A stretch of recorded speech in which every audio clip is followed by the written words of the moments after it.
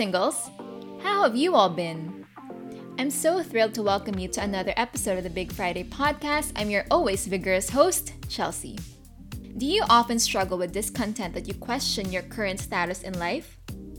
Well, as we continue the Life Detox series, Brother Edric Mendoza will unpack the sources and remedies to discontent with the message, Destroy Discontent. So let's prepare our hearts as we listen to Brother Edric Mendoza. Singles, friends, and family that are watching, it is a privilege for me to be with you guys. And we are currently going through a series called Life Detox. And as we go through this Life Detox series, we are undertaking a massive move for our country because of this upcoming elections. And I don't know about you, but when you look online, it's going crazy. Online and even outside various places, it is becoming the new main discussion point of many groups and even a source of tension and discontent for many people as they're wondering, nako, who will the next president be? Who will the next vice president be? What about the senators, Congress, and everyone down the line? And with this rumbling that's going on and maybe discontent that's happening because we're concerned, I know some people who are literally thinking of moving countries because of the possible outcomes of these elections. I want to weigh in. And I'm not going to get controversial, but I want to weigh in and tell you who I think should be elected for president, right? And if you'll see on your screens right now, it is Rick Astley. Why? Some of you may have gotten this meme because he will never give you up, let you down, run around or desert you. So I just wanted to have some fun with you guys because the climate is really quite heavy now for many of us. And if you're going online, part of what I wanted to unpack with you guys in this Life Detox series is actually found in a very interesting what's called Gini coefficient, right? Some of you may know what the Gini coefficient is. It's basically the economic disparity that's present in a region. So it's a coefficient that measures from 0 to 1, and 0 is the most unequal, right? And 1 is the most equal. So you want to find out in a country or city or location how equal people are in terms of economic status, whether it's mostly rich or mostly poor or mostly middle class. The more equal, the more closer to 1, and the more unequal, as I mentioned, the closer to 0. Why am I sharing this to you guys?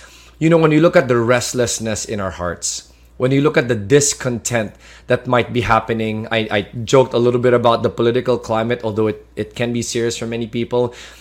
When I look at the root problem here, there's a gentleman named Jordan Peterson. He's a Canadian clinical psychologist. And from one of the single guys that I'm discipling, he brought this data to me. The Gini coefficient, when it was used to study areas, this gentleman, the clinical psychologist, said that many people will think, high poverty leads to high crime. But that's actually not true. He's saying, using that Gini coefficient, he says, the greater the disparity or the relative poverty, right? So poverty related to others, that's what will dictate the amount of crime. And when I heard that, I realized that when we talk about this toxic reality or influence in our lives, part of why we can have these rumblings of dissatisfaction or discontent is because of that great disparity when we compare. So this psychologist was saying, if you have lots of poor people in an area and it's predominantly poor, the crime rate is actually surprisingly low because, hey, they're all poor.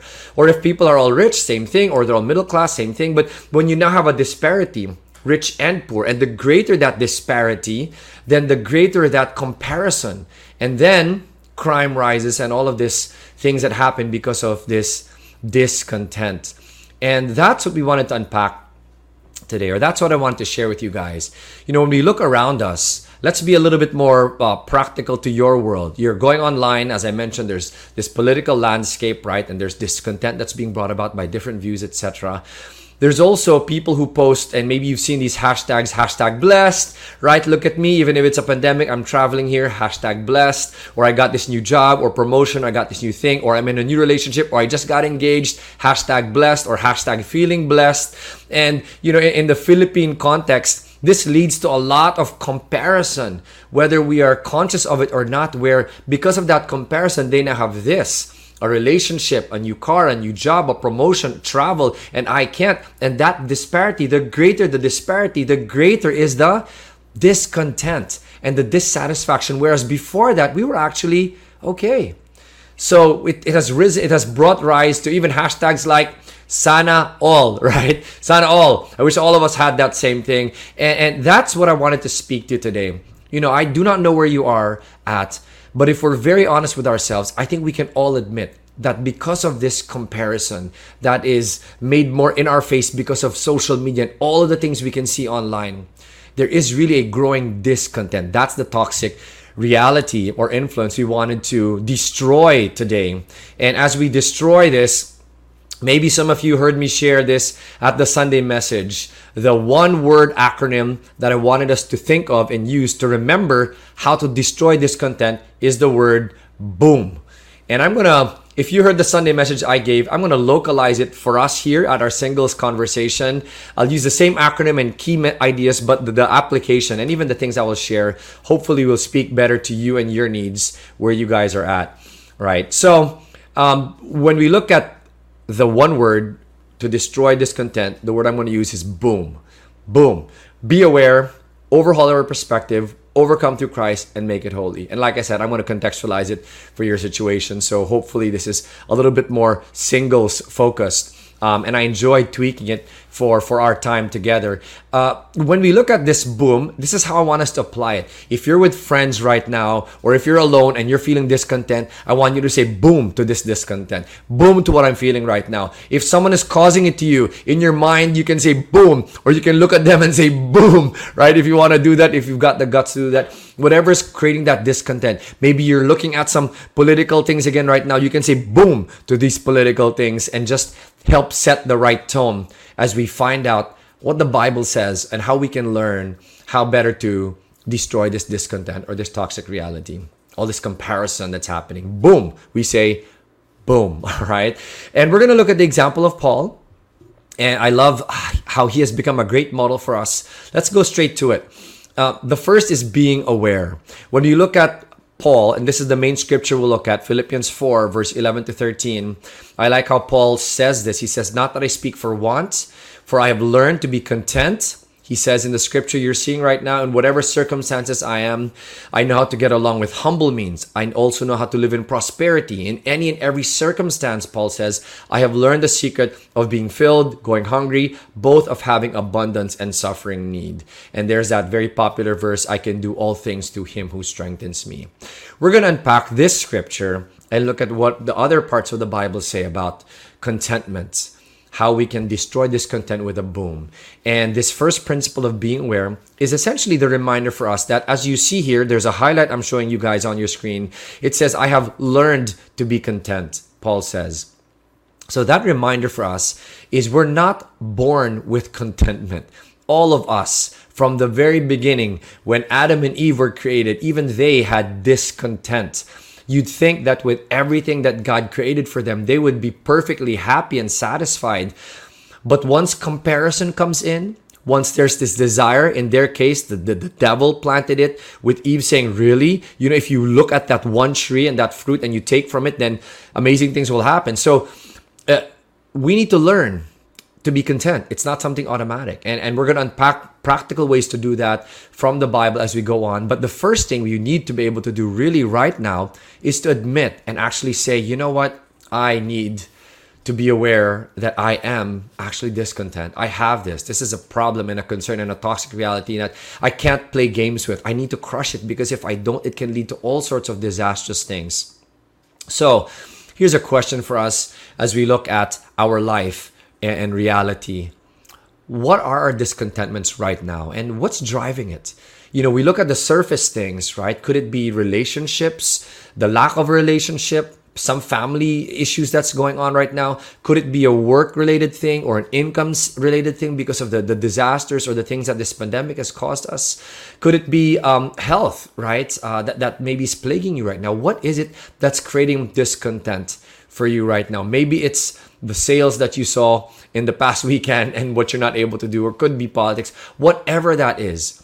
I do not know what you're going through right now, but God does. And as we open up and look at how we can change from this whole message, that's the first thing I wanted us to look at from God's word. Paul is reminding us it's something we need to learn. So we need to be aware that it is there. And as we are aware that it is there, identify what are these discontentments and what's at the root? What's driving it right now? Right? What's driving it? That's the first question. Let's move on. When you look at Paul's sharing here, the scripture, it says he's learned to be content. And he says something pretty powerful. He says, in whatever circumstances, right? So as we step back, we realize that, hey, you know what? It might be difficult. It might sound difficult. You've identified the area of discontent. Maybe it's a relationship. Maybe it's your health. Maybe it's, again, a financial situation. And when you look at it, there is real reason to feel unhappy or discontent or not dissatisfied with your situation. That's all right. And you can be honest with God. You can tell him how you feel. But here's the key. Even as we bring it to him, will we stay there? Will we allow the discontent to grow and create all sorts of ugly things in our hearts and our minds?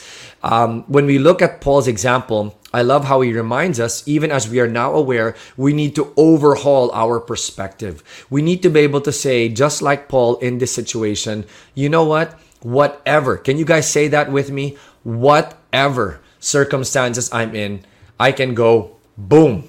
Right? I can destroy this discontentment. Now, it sounds light and funny as I'm sharing it, but let me unpack this. The reason why I appreciate Paul and the reason why I'm able to believe him and trust that God is telling me this is because when we look at Paul's circumstances, boy, it was not easy, right? So if you're looking at your circumstances right now that make you feel discontent, let's take a little bit of a look at Paul's situation, right? First of all, he's writing this from prison. He's in prison because of corrupt officials who are wanting to execute him over false charges. And now he's saying, hey guys, we can be content in whatever circumstances. So I want you to appreciate that. And when you look at these other scriptures that really kind of open my mind to how Paul has the authority to say, guys, you know what? I've been through a lot of stuff. So believe me when I say we can be content in whatever circumstances. We can find a deep sense of peace and satisfaction. And maybe as you're listening right now, that's what you're looking for. You're restless because in general, you're looking at your life and you're trying to find satisfaction, fulfillment, pleasure in so many things. Pero sa totoo lang, it's become empty. It's not satisfying for you. Maybe even some of you are looking for it in ministry. You're serving, you're helping, and you're finding yourself saying, is this it? Really? You're tired because there's something more. And so here's what it is. Paul is now looking at his circumstances, right? You're seeing it on your screens now. He says, I speak as if insane. He says, I've been in prison. Look at all these highlights. I've been beaten, right? And as I look at this, each of these things on their own, I'm asking, is that a circumstance I've even been in? Is that a circumstance that I can be content in? The answer to me, honestly, is no way. And it's not just one thing, right? Look at all of these things. In prison, being beaten, in danger of death. And then the Bible goes on and he says 39 lashes, 5 times. These are nasty whips that they used to torture people back in the day. Think about Jesus and the whips that he went through, right? And then he says, I was beaten 3 times with rods. He was stoned. How many of you were ever stoned? And this isn't the drug stone, right? This is being stoned, being assaulted with stones being thrown at you. And then he says he was shipwrecked 3 times. Shipwrecked. Right? And in these experiences, he spent a night and day in the deep. Man, that is insane. And then he's been in danger from rivers, from robbers, from countrymen, from the Gentiles, in the city, in the wilderness, on the sea, amongst false brethren. He says, in labor and hardship, he's had sleepless nights. You know, I'm catching my breath just trying to say this. Hunger and thirst, in cold and exposure, daily pressure from the concern of all the churches.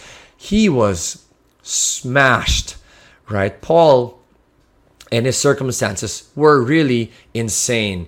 And, you know, I love how even as he went through all of these things, what are we learning from Paul? We need to overhaul our perspective. We're looking at our circumstances. We're now seeing Paul's circumstances, and Paul is a real guy with all these real stories. And we're asking ourselves, kaya ko ba yun? Have I ever been in that situation? And in each of those circumstances, can I imagine being okay and saying, I'm happy, I'm content, or I have peace, what he's saying is it's possible. And he's showing how, hey, we can be content in whatever circumstances. And he's sharing that to us from his own experience. So for me, when I looked at it, sabi ko, parang nakakaya, the circumstances I've been in, and I'm not even content. And how dare I? So I'm thinking, okay, I can learn to be content in whatever circumstances by overhauling my perspective. And look at what Paul did. This is how he was able to be content in whatever circumstance.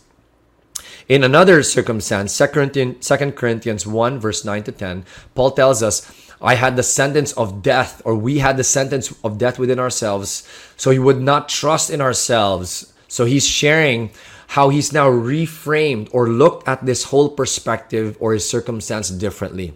The circumstances do not change. He said they had the sentence of death. He wanted to die. Parang mamamatay na siya. And with all the stuff we saw earlier, literally, there are many moments where he was almost literally going to die. Now, instead of focusing on that, the tragedy of his circumstances, how he felt, and all of the disastrous implications of it, which he probably felt and was very real and open and telling God about. Here's what really blesses me. And here's the lesson for us as we overhaul our perspective. Look at how he reframed it. He said, this is why I'm going through this, so that we would not trust in ourselves, but in God. Instead of trusting in me and my ability, God is allowing this thing because he wants me to trust in him. Circumstances don't change, but his perspective has changed, and it created wonderful things for Paul. Look at what he says as he goes on. God delivered us from so great a peril of death. So past tense, ginawa na niya para sa akin to. And he says, will deliver us. He will even do it. Even in this thing that I'm going through right now, the sentence of death, he will deliver us. Look at that confidence. And then he said, because he's the one we have set our hope on. And then he says, he will yet deliver us. Meaning, even if there's any other things he will allow in my life, God will take me through. Look at that wonderful reframing of perspective. Again, his circumstances don't change, but his perspective does. And as that happens, it creates great peace and satisfaction for Paul, and even hope in him. And maybe for some of us, as we're hearing this, that's exactly what we need to do. To be able to, to destroy this discontent, this restlessness, we need to reframe it. And instead of focusing on that problem, on that discontent, we shift it and look at, hey, you know what? There is another way of framing it. I want to keep my eyes set on my trust in God, as you're seeing Paul's example here, and how he will deliver me. And he will even deliver me from whatever. I love this expression we've heard many times, but I want to echo it again, right? As people who follow Jesus, our lives will not be storm-free, but they can be storm-proof. Storm-proof. Right? Jesus will take us through this, as we're seeing in the confidence of Paul. I remember how this became real for me some years ago, right before the pandemic, I believe, where I was, I've had this regimen of exercising quite regularly, but one time I slept very late and I had missed a couple of days of workout. And then in the morning, I went straight to it. I did my leg lifts. I did some squats, so very heavy leg workouts. And then I did some chest exercises, right? And I caught my breath. And you know that feeling of being really puyat or sleeping late and not having worked out for a while or doing anything exercise-wise, where you feel like you're catching your breath and you feel a little bit faint. Some of you are relating to me right now. But for me, it was a little bit different, where I felt like I was going to pass out.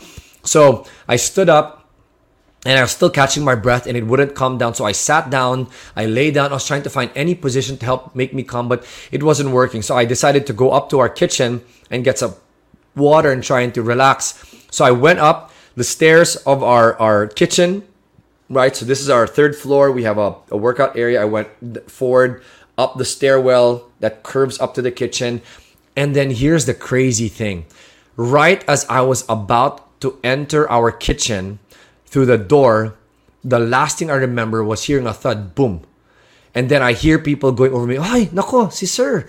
And then the driver comes rushing, and then the helper comes rushing towards me. And I hear this, and I see them faintly, and then things just go black.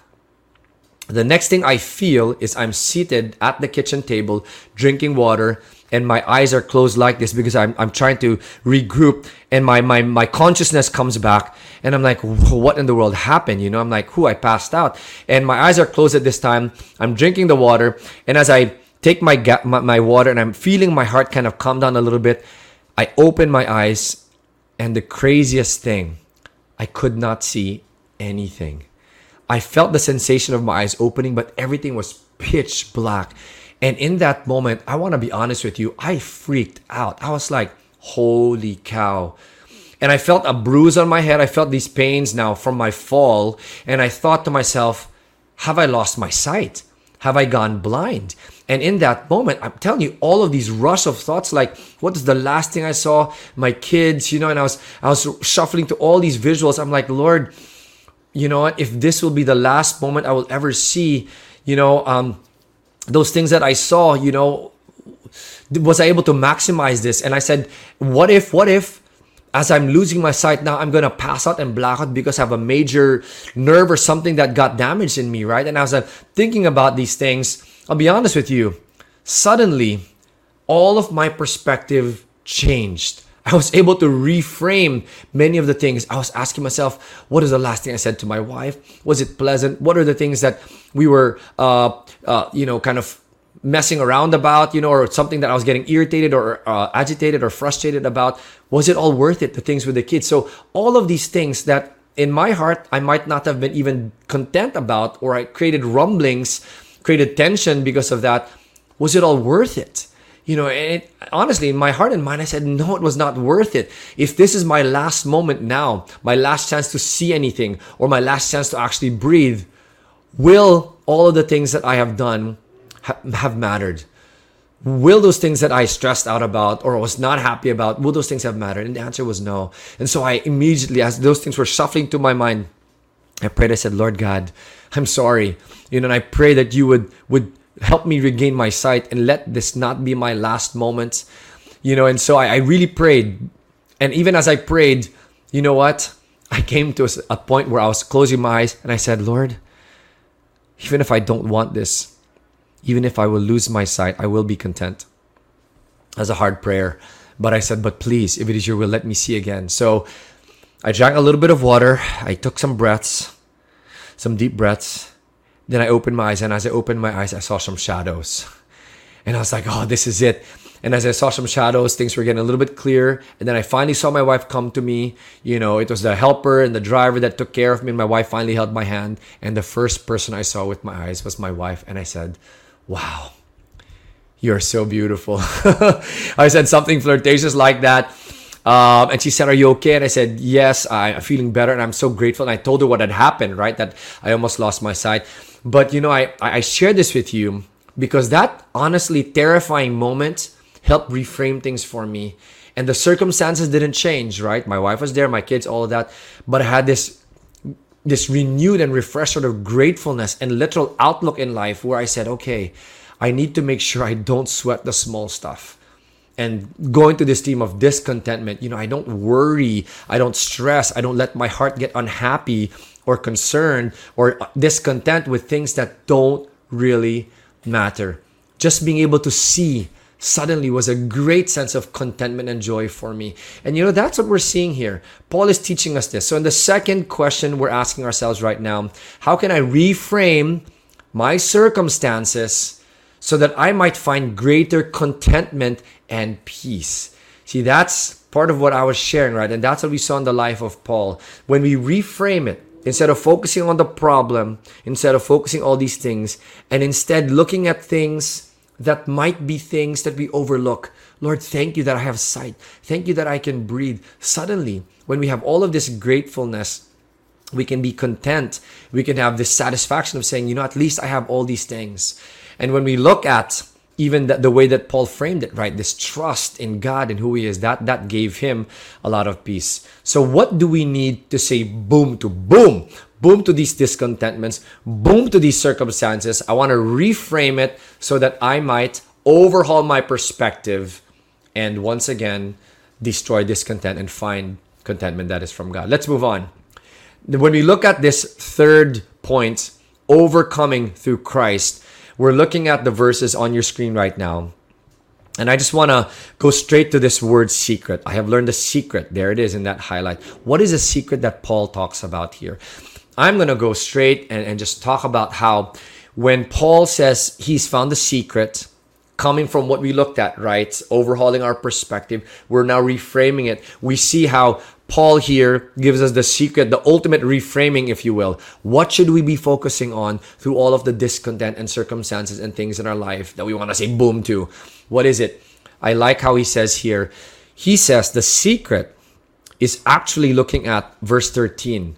Doing all things through Christ who strengthens me. The secret to contentment is realizing we can overcome these discontent, whatever is driving it, through Christ. And he does this masterfully because he's comparing this Christ sufficiency, being able to overcome through Christ, versus self-sufficiency, which is what content means. That's the other highlight you're looking at in your screens right now.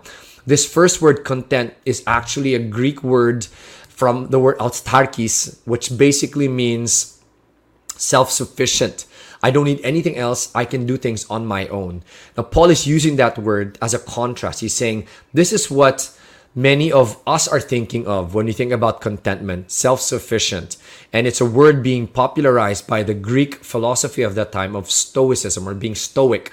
I'm all sufficient. I don't need anybody. And as a result of this, I don't have to feel anything. So he's saying this is not what we want, this self-sufficiency. That's not the secret to contentment. It is Christ's sufficiency. That's what I've experienced, Paul, and that's what you can experience, Edric, or any of you guys. And that is the secret to being able to really find this lasting peace and satisfaction that is storm-proof, whatever our circumstances. Are you guys following me? So this is beautiful. So that's what it is. And, you know, as another story for you guys, there was another point in my life, another moment. This is one of the hardest parts of my life, if I was to be honest with you guys, where my wife Joy went through some major surgery. This is about 3 years ago when we had our 6th baby, right? So the baby comes out and everything's great. Joy's recovering, but in the weeks that she's recovering, she starts to have a fever. And some of you maybe have heard me share this before, so I'll just kind of get to the main point and the heart of what I wanted to share. My wife had a fever and it was abnormal, so they found a cyst. And when we first had the cyst diagnosed, they saw that it was hidden by the baby. So all 9 months, and it was growing behind the baby. We would never detect it until the baby finally came out. And when the baby came out, not only was it detected, but it started to grow. It was creating a bulge, and it was creating a fever in my wife because it got infected. So this large endometrial cyst, it's called, had to be operated on. And initially the doctor was like, oh, it's a 2 to 3 hour surgery, laparoscopic, so no scars. Joy was happy about that. We're all happy. And we rolled her in for that surgery. But what happened was, instead of it being 2 to 3 hours, the doctor called me. And as I came back in, they were operating on her. So a representative came in and said, please wait for the doctor. The doctor comes out fully clothed with other doctors with her. So I was like, holy cow, there's a team of about 4 or 5 of them. And she said, Edric, unfortunately, the surgery is more complicated than we expected. So you need to stay here and we will keep updating you on what's happening. And when she said that, I didn't realize what that meant up until, as I was waiting through the hours, she would come back in and show me other organs that they were now cutting and removing because the endometrial cyst had spread. So they were looking at her organs and they were saying it had spread. And because it had spread, they didn't know where it was going. So they were removing all the parts so that none of the parts would have the same problems and infections. And what did this mean to me? The reason I'm sharing all this, in my moment alone, while this information was being fed to me, I was getting very, very stressed and worried and concerned about my wife. And there came a point where I was speaking to God, and there was a very hard question that I had to ask myself with God. It was, what if God would take my wife in that moment? Would I be content? Would I be completely satisfied in just me and Jesus? And to be honest, At first, I said, God, I'm not ready. I'm not ready to lose my wife. We have 6 kids now and they're homeschooled, and there's a baby. What in the world will I do if you take her from me now? So I pleaded with God, I said, please, don't let this be my reality, Lord God. Don't let this be part of the story you want in my life. I am really not ready. But as I was honest with God, like I shared earlier, we can be honest with Him with whatever our circumstances. But what is important is what we do with that feeling or that circumstance or that reality or that discontent. And when I brought that to God, He asked me, will you be content with just me? Will you be satisfied with just me? And in that moment, I was honest. I said, God, I've given you my heart. My answer is yes. Even if you take my wife, I'm getting emotional now. Even if you take my wife Joy from me, I will be content. It was a hard answer, but it was the true answer in my heart. But I said, but please, if it is your will, do not take her from me. And the rest is history. As God brought me to that point of being content and reminding myself that even if I loved my wife, I do up until this point, more than any person on this planet, and she has been my best friend, my buddy, my confidant, I said, Lord, even if you take her, I will be content with you. As I did that with God, He whispered, I will not forget this. He told me in my heart and in my mind, He said, okay, son, I hear you. She will be okay. And 10 hours later, my wife recovered from the surgery. She came out. I saw her, and the rest is history. Now I've had a, if you will, a bonus, a wonderful addition to her life, and this really is a bonus for her in many ways. So it is with that newfound, like, Lord, you've given her a second chance. That was another story, that I look at her with different lenses, and this is part of what I wanted to share with you guys. When we look at overcoming through Christ, in that moment, who gave me the strength to be able to say yes? It was Christ. It was not my self-will. It was Him in me. And that's what these verses are telling us. The way we're able to reframe, to overhaul our perspective, is really to overcoming through Christ. Being able to say, and this is the context of the verse, I can do all these things through Christ who strengthens me. In other words, I can find deep contentment and satisfaction through Christ who gives me the strength. We cannot self-will it. We cannot juju this or find ways to talk ourselves to be, I'll be positive. That's not going to work. That's not going to last. True, deep contentment and satisfaction amidst the challenges of our life is found through Christ's power alone. And that's who strengthened me. And that's how I was able to get through even that moment. So not self-sufficiency, but Christ's sufficiency, taking us to even dark moments like the one I shared earlier.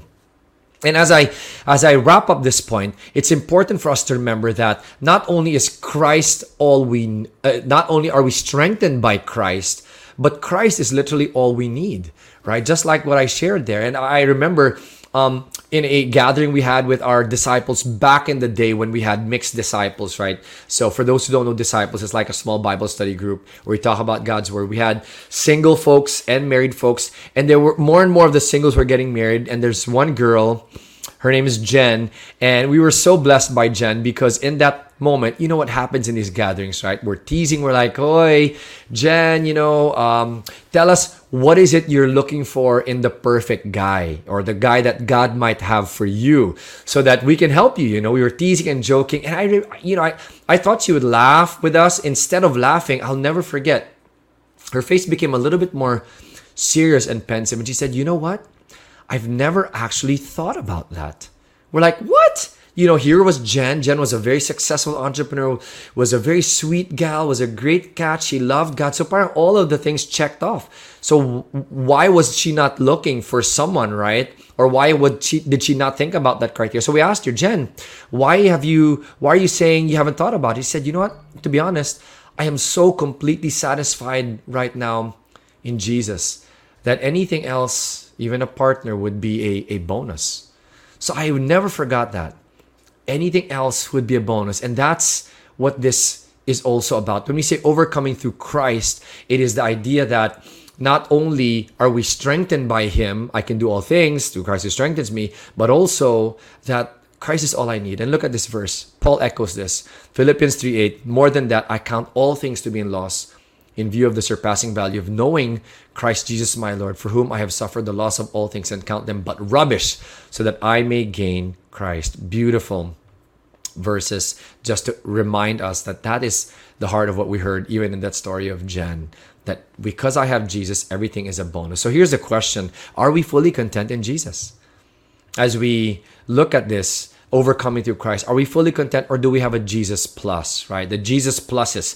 Could it be a marriage or a relationship? Some of us are looking for that. Some of us are looking for a good job or a successful business or good health or a new thing, a house, car, gadget, or a better family or more money or hashtag blessings, right? Maybe that's what we're looking for until we become content. But Jesus is reminding us, hey, you know what? I'm all you really need.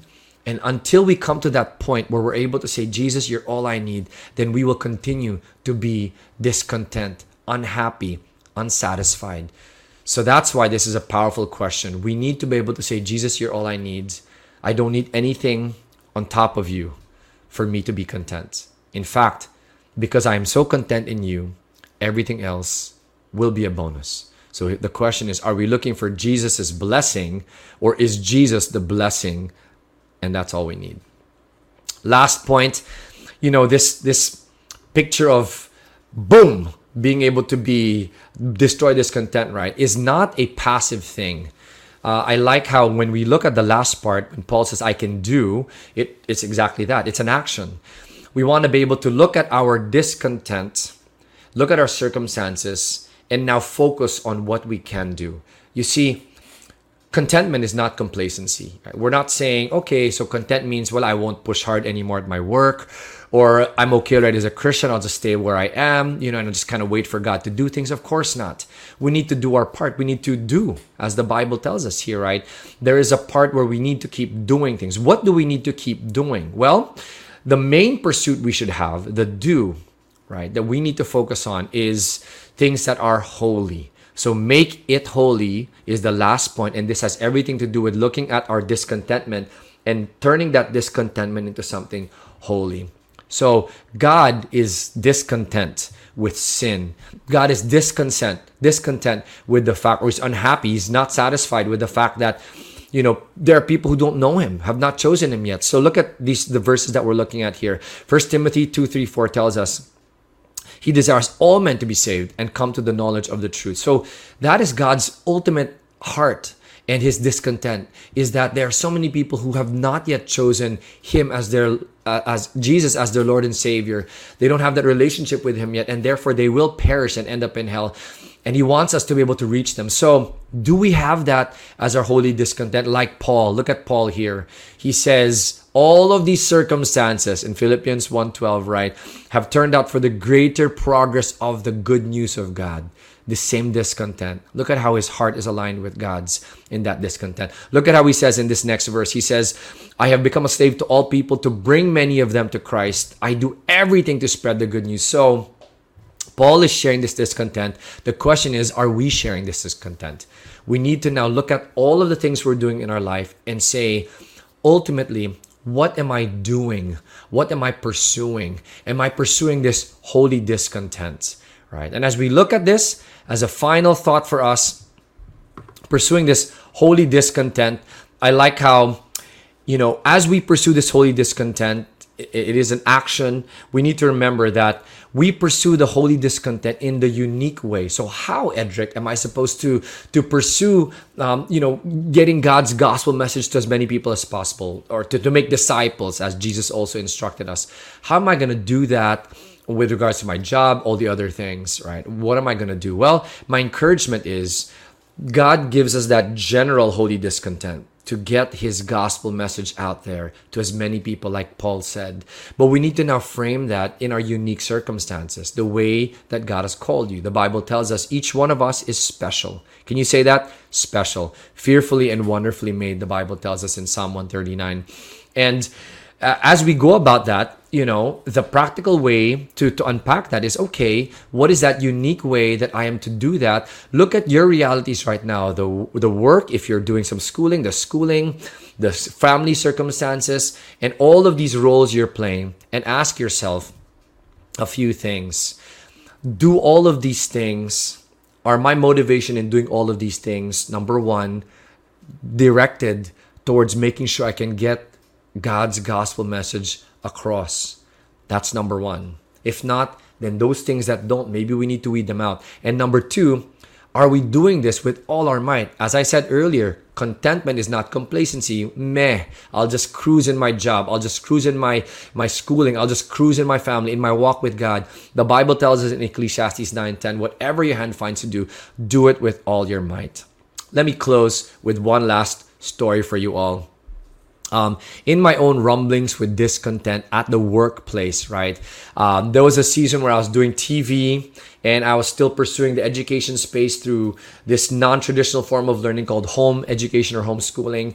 And there was a critical juncture where I was asking myself, what am I going to pursue? Should I go all out with TV or should I go all out with this homeschooling or carry it on? Because to be honest, I was getting a little tired. It was an uphill battle doing the homeschool and talking about it and working with government agencies. It was growing, but there was so much pushback. But the TV world was so much more attractive to me. It was new, it was fun, it was exciting. A number of the things I did were easy money, to be very honest with you guys. So I was at a juncture and I knew that the holy discontent of God is, hey, get the gospel message out there. And I was trying to infuse that across those things. So I now had a practical question. God, what do I focus on?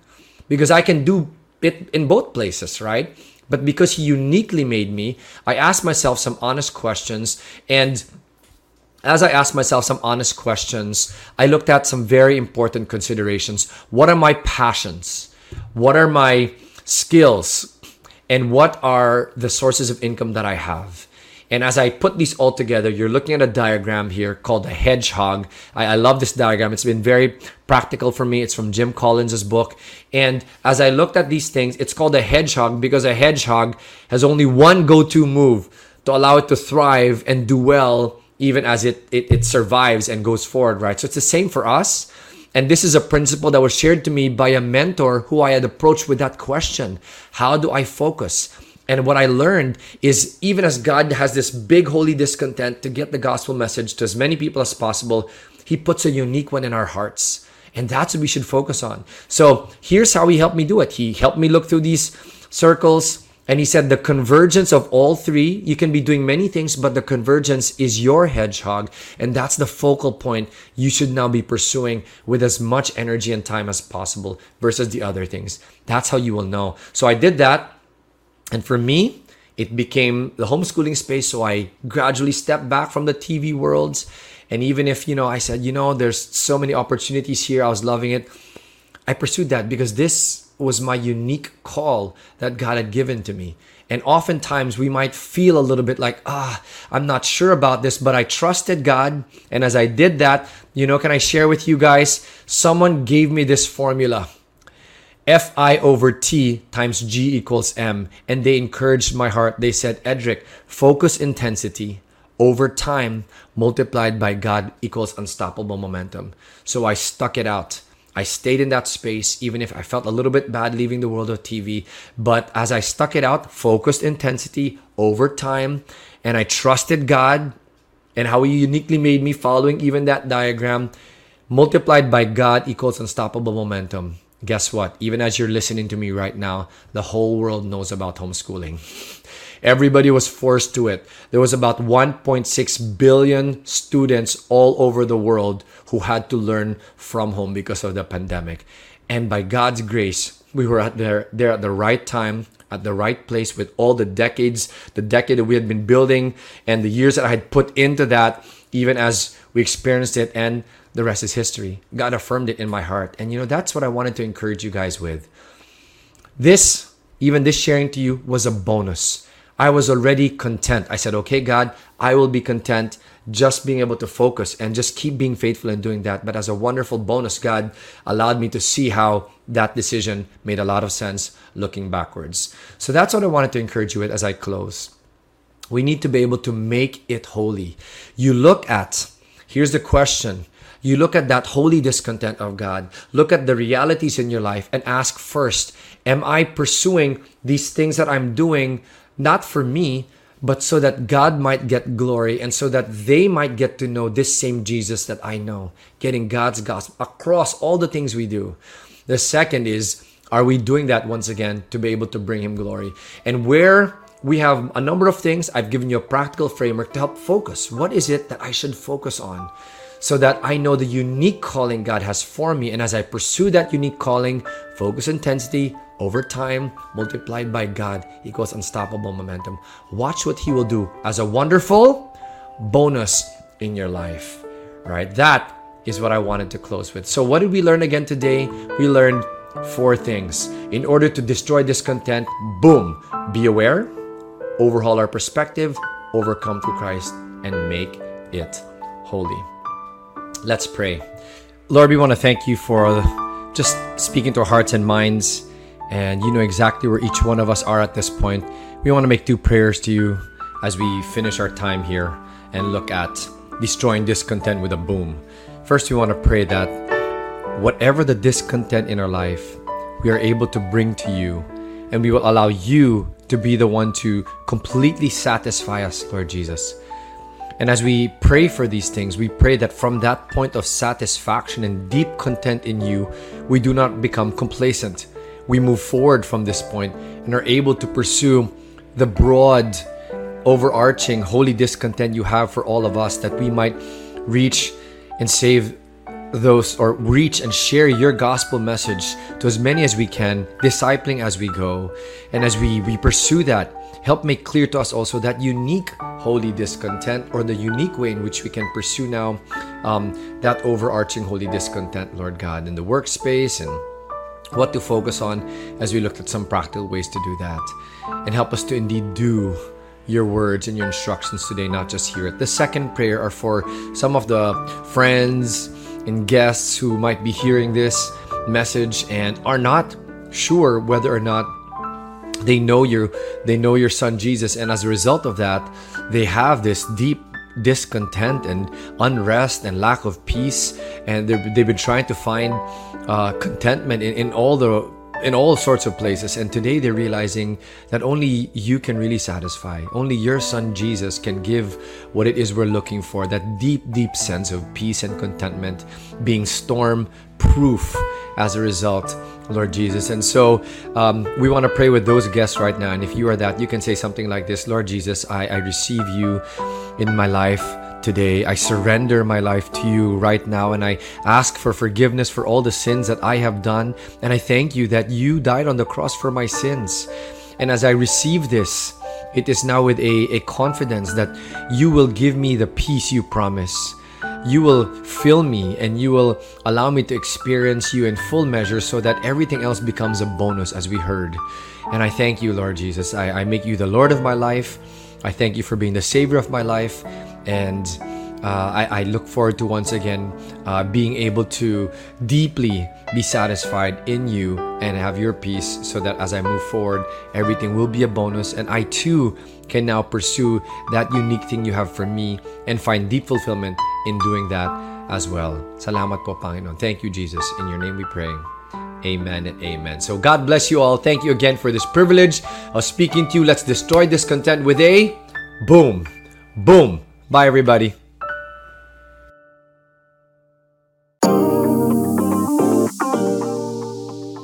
Singles, if we rest our hope in what the world offers, then we will never be content. True contentment is found through Christ alone, because really, all we need is Him. So remember, when faced with discontent, just say boom, B-O-O-M. B, be aware. O, overhaul your perspective. O, overcome through Christ. And M, make it holy. To help process the message, here are the breakout questions. First, on a scale of 1 to 10, how content are you at this moment? Why? Second, based on the message, why is it important to be fully content in Jesus? And third, what are the practical steps you can take to boom discontent? Enjoy your breakout, singles. See you again next week. Take care and God bless.